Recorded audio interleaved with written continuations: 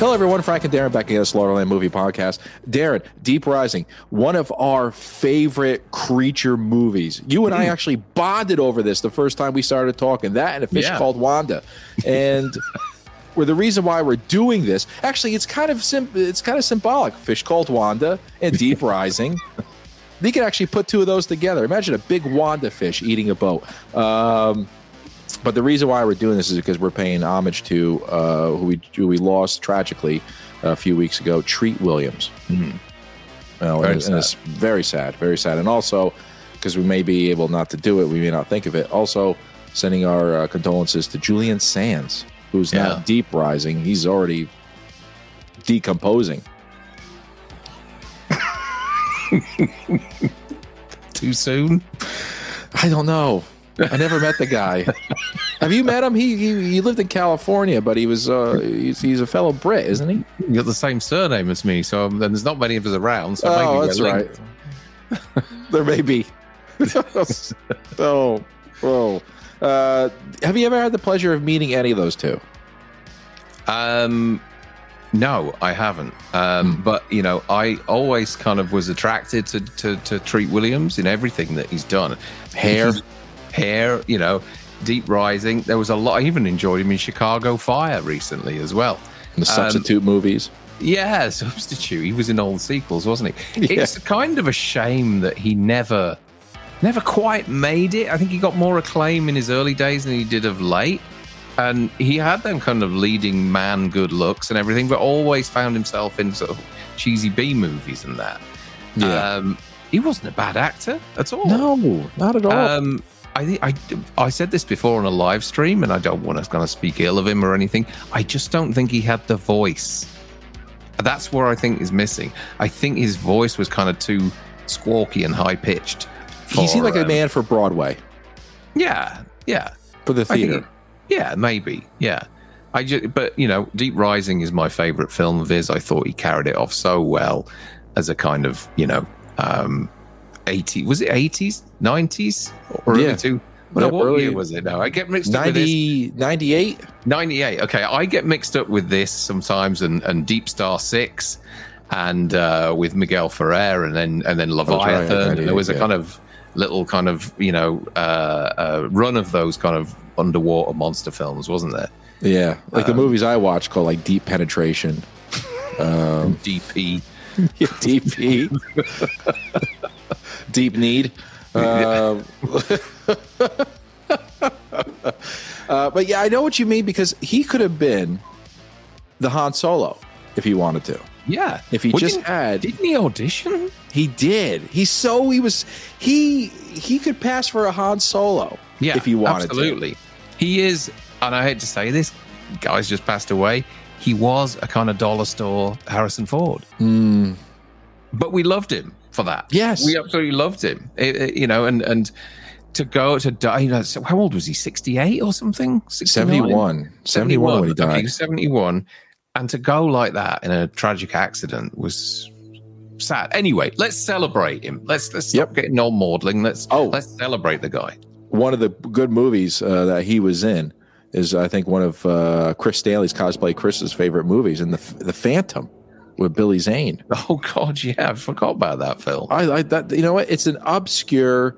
It's not an obscure film because it has some names in there, but Treat Williams as the head gangster, he was a great bad guy. Oh yeah, great bad guy, and he must have been a terrific dad because he looks like one of those guys that's a family man. But let's start with your best character for Deep Rising. I've got to say, Treat himself, John Finnegan. Mm-hmm. I think I agree.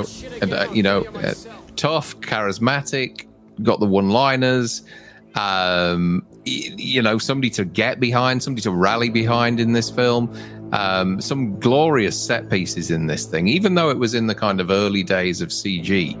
And I think it holds up well. I really do. I think it rockets along. And, he's kind of a... what would you call him? He's just a kind of... He's a mercenary, right? Kind of like would you say he's a mercenary though, or is he just like a courier? He's a transporter. He's transporting these guys, not really knowing what he's. I think he feels that there's something dodgy going on. But once it all kicks off, he takes it upon himself to step up and lead. So you've got this band of kind of mercenaries and crooked members of the ship, and also petty thieves and passengers, all banding together to kind of take on this Leviathan. Yeah, is it a Leviathan? It is a Leviathan. Crustacean. Giant mollusk or whatever it is. Yeah, whatever. The snail. Because it's funny because I always thought the creature looked like a dog at one time when he came out. He looked like a bulldog. Yeah, they should have just kept it to tentacles. I think that just leave it the way it was. It's like something a 5-year-old's drawn. Oh no, you gotta give much respect to Dean Cundey, who was second director of photography on this one too. Oh, was he really? I didn't pick that up. Okay. Yep. I agree. Okay. I agree with you. Finnegan's the best part of this movie, as he says, the cash is there. We don't care. He loves Joey. I thought Joey was an actually okay character too. But Finnegan is the one who actually pulls this whole thing together. You're rooting for the guy. Yeah, of course. Yeah. And there's no sexual tension that much between him and Famke. Feminique Johansson. Famke Janssen. She looks stunning in this movie. She does. And still does today. She looks great today. She's like a petty thief or something like that. Kind of rummaging around, gets caught up in all of this stuff. Yeah. Good character. This is a really lavish B movie, isn't it? I think the budget on it was around about. I did read this the other day. Like 20 mil or something like that. Yeah, it was. I think it was around about 30 million or something, and it didn't. It didn't really. Yeah, it bombed at the box office, unfortunately. But it has a real cult following. So I actually have the special edition of this movie, and Dean Cundey is on it, and then they show different computer animations, what they did in order to get the tentacles to come through. It's actually cool. Okay, but your worst character? Oh, Simon Canton. I agree with you. It's not because of him, locking up Hannibal Lecter.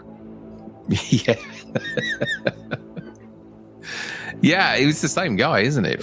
He actually this was after, and he looks younger in this film. So you're What's going on? It's like nearly 9 years later, and he looks younger. He's all coiffed and the white rich suit and everything, rich and shitting money and all that kind of stuff. Sleazeball.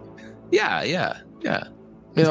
It's a weird fucking thing to say about this guy because he thinks of this lavish idea of sinking his ship to get the insurance money back because they forgot to move a decimal point over of how much it's going to cost to run this behemoth in this luxury ship. But everyone there has money, so they're spending money. But still, he says it costs, millions of dollars to operate this thing. And, the calculations weren't there once I figured it out. And this lavish idea of him shooting missiles from a mercenary group to sink this boat because there's be no proof or no wreckage. Run the fucking thing into a rock. Yeah, that's the simpler idea, isn't it? Yeah, start a fire in the engine room. Ground it or something. Yeah. Throw a mock, one of those cocktails, Molotov cocktails at the fucking engine. Yeah, it's a bit of a dumb idea, isn't it? To kind of, it's like the Armageddon. Hire Wes Studi and his band of. Like the Armageddon thing. It's like, why don't you train astronauts to drill rather than drillers to become astronauts? Yeah. It doesn't make any sense. No, it'd be easier to operate a drill than people operating a spaceship. Be turning around like Airplane 2, just to sit there in the middle of the fucking. Yeah, but Canton, what a piece of shit. Yeah. Okay, your best line. I think it's an interaction between Finnegan and Mason. When Finnegan says, "Like a fine wine, I'm aging gracefully. Thank you." And Mason goes, like a fine wine, my ass. You look more like a keg of beer to me.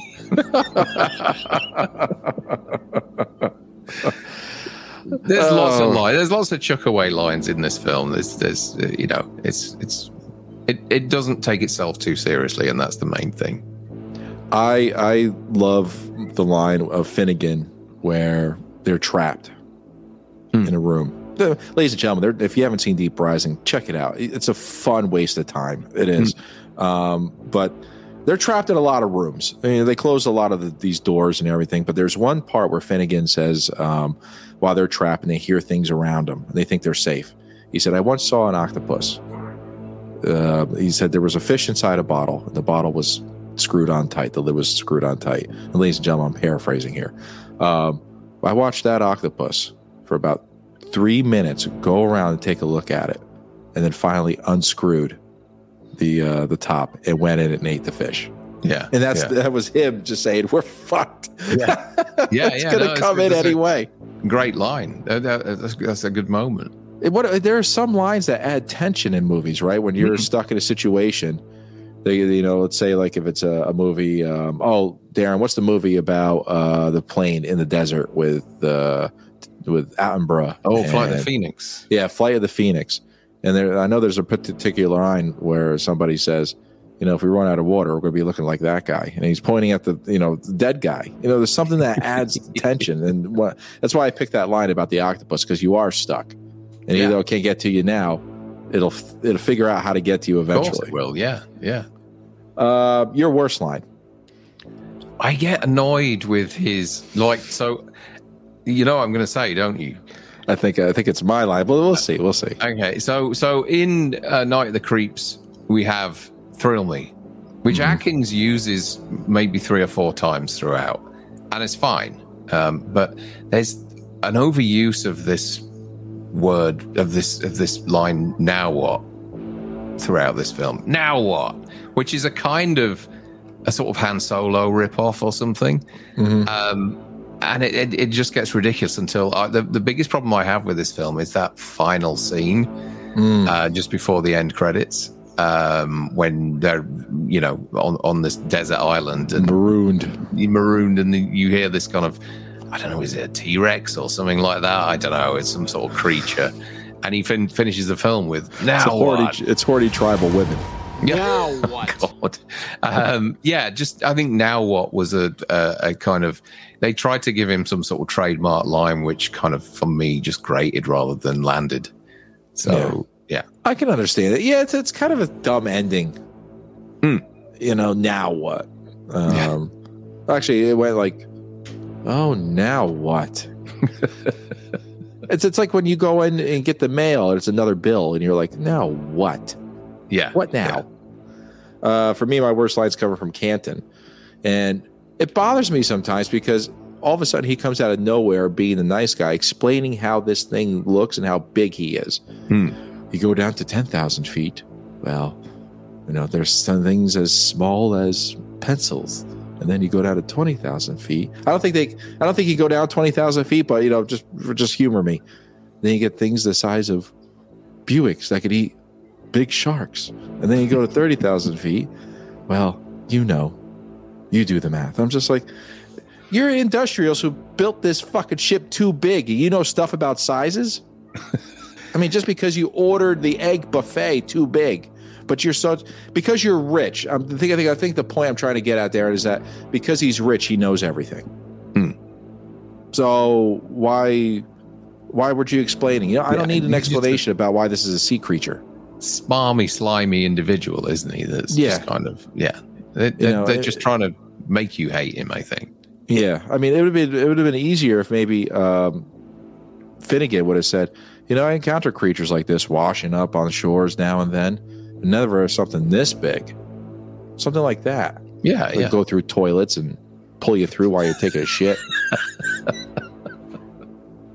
Maybe that's an episode, ladies and gentlemen. Deaths on toilets, our top 10. Yeah, worst bathroom scenes or something like that. That could be fun. We could be onto something there. We still got to do our best happy accidents. Yes, no, we will do that. Which, ladies and gentlemen, one of them is in here. Your best kill. I've got a few listed here. Okay. There's one of them is the Asian lady sat on the toilet. Jimon Hunsu with the axe to the head. That's pretty brutal from Simon Canton. And then the captain's death when he's swallowed whole, and then the claws or teeth kind of encapsulate his head, and then Wes Studi's kind of prolonged death and failed suicide or whatever it is quite nasty too. There's quite a lot. There's some really cool stuff. How about mine? Is Billy being half digested? Oh yeah. What a terrific! It looks good. It looks good. For an early CG like that, it's good. It's good.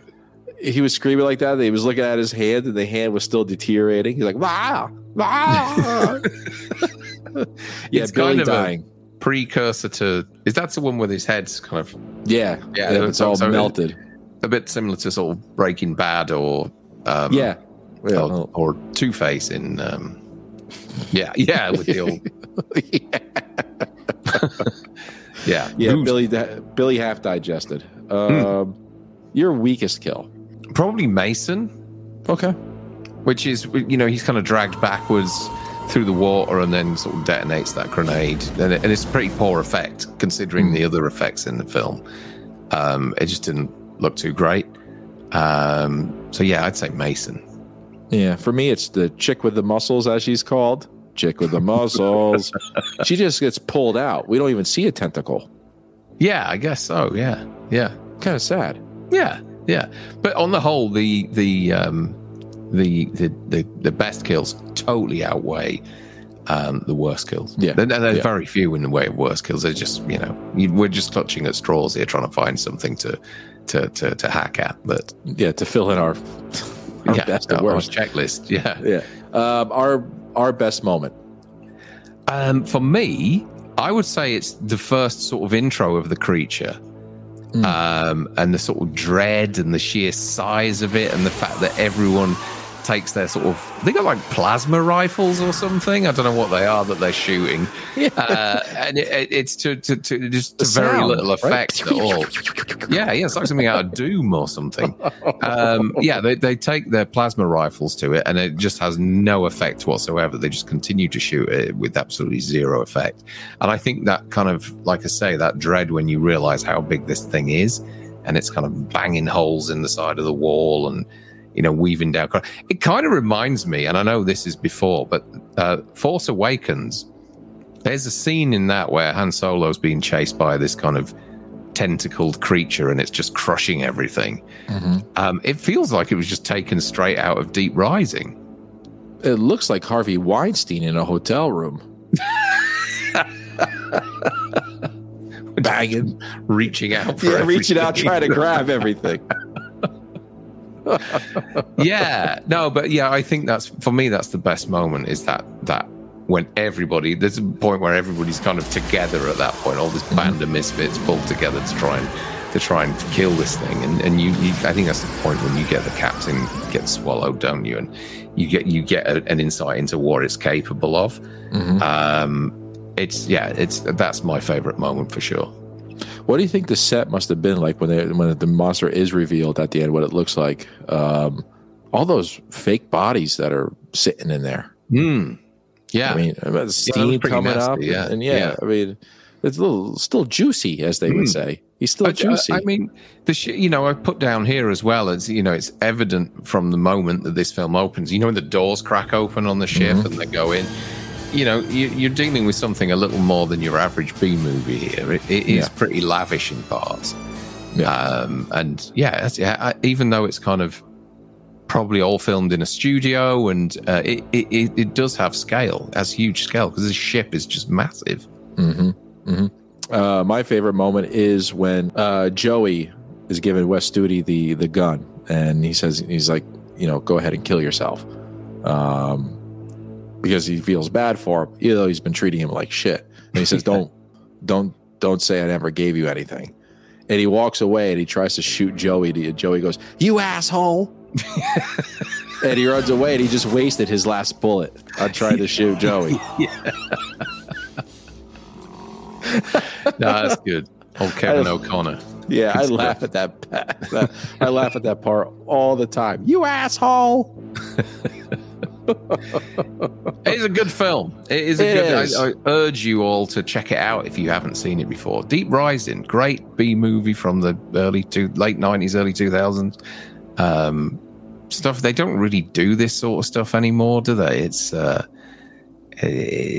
shame. It's just fun.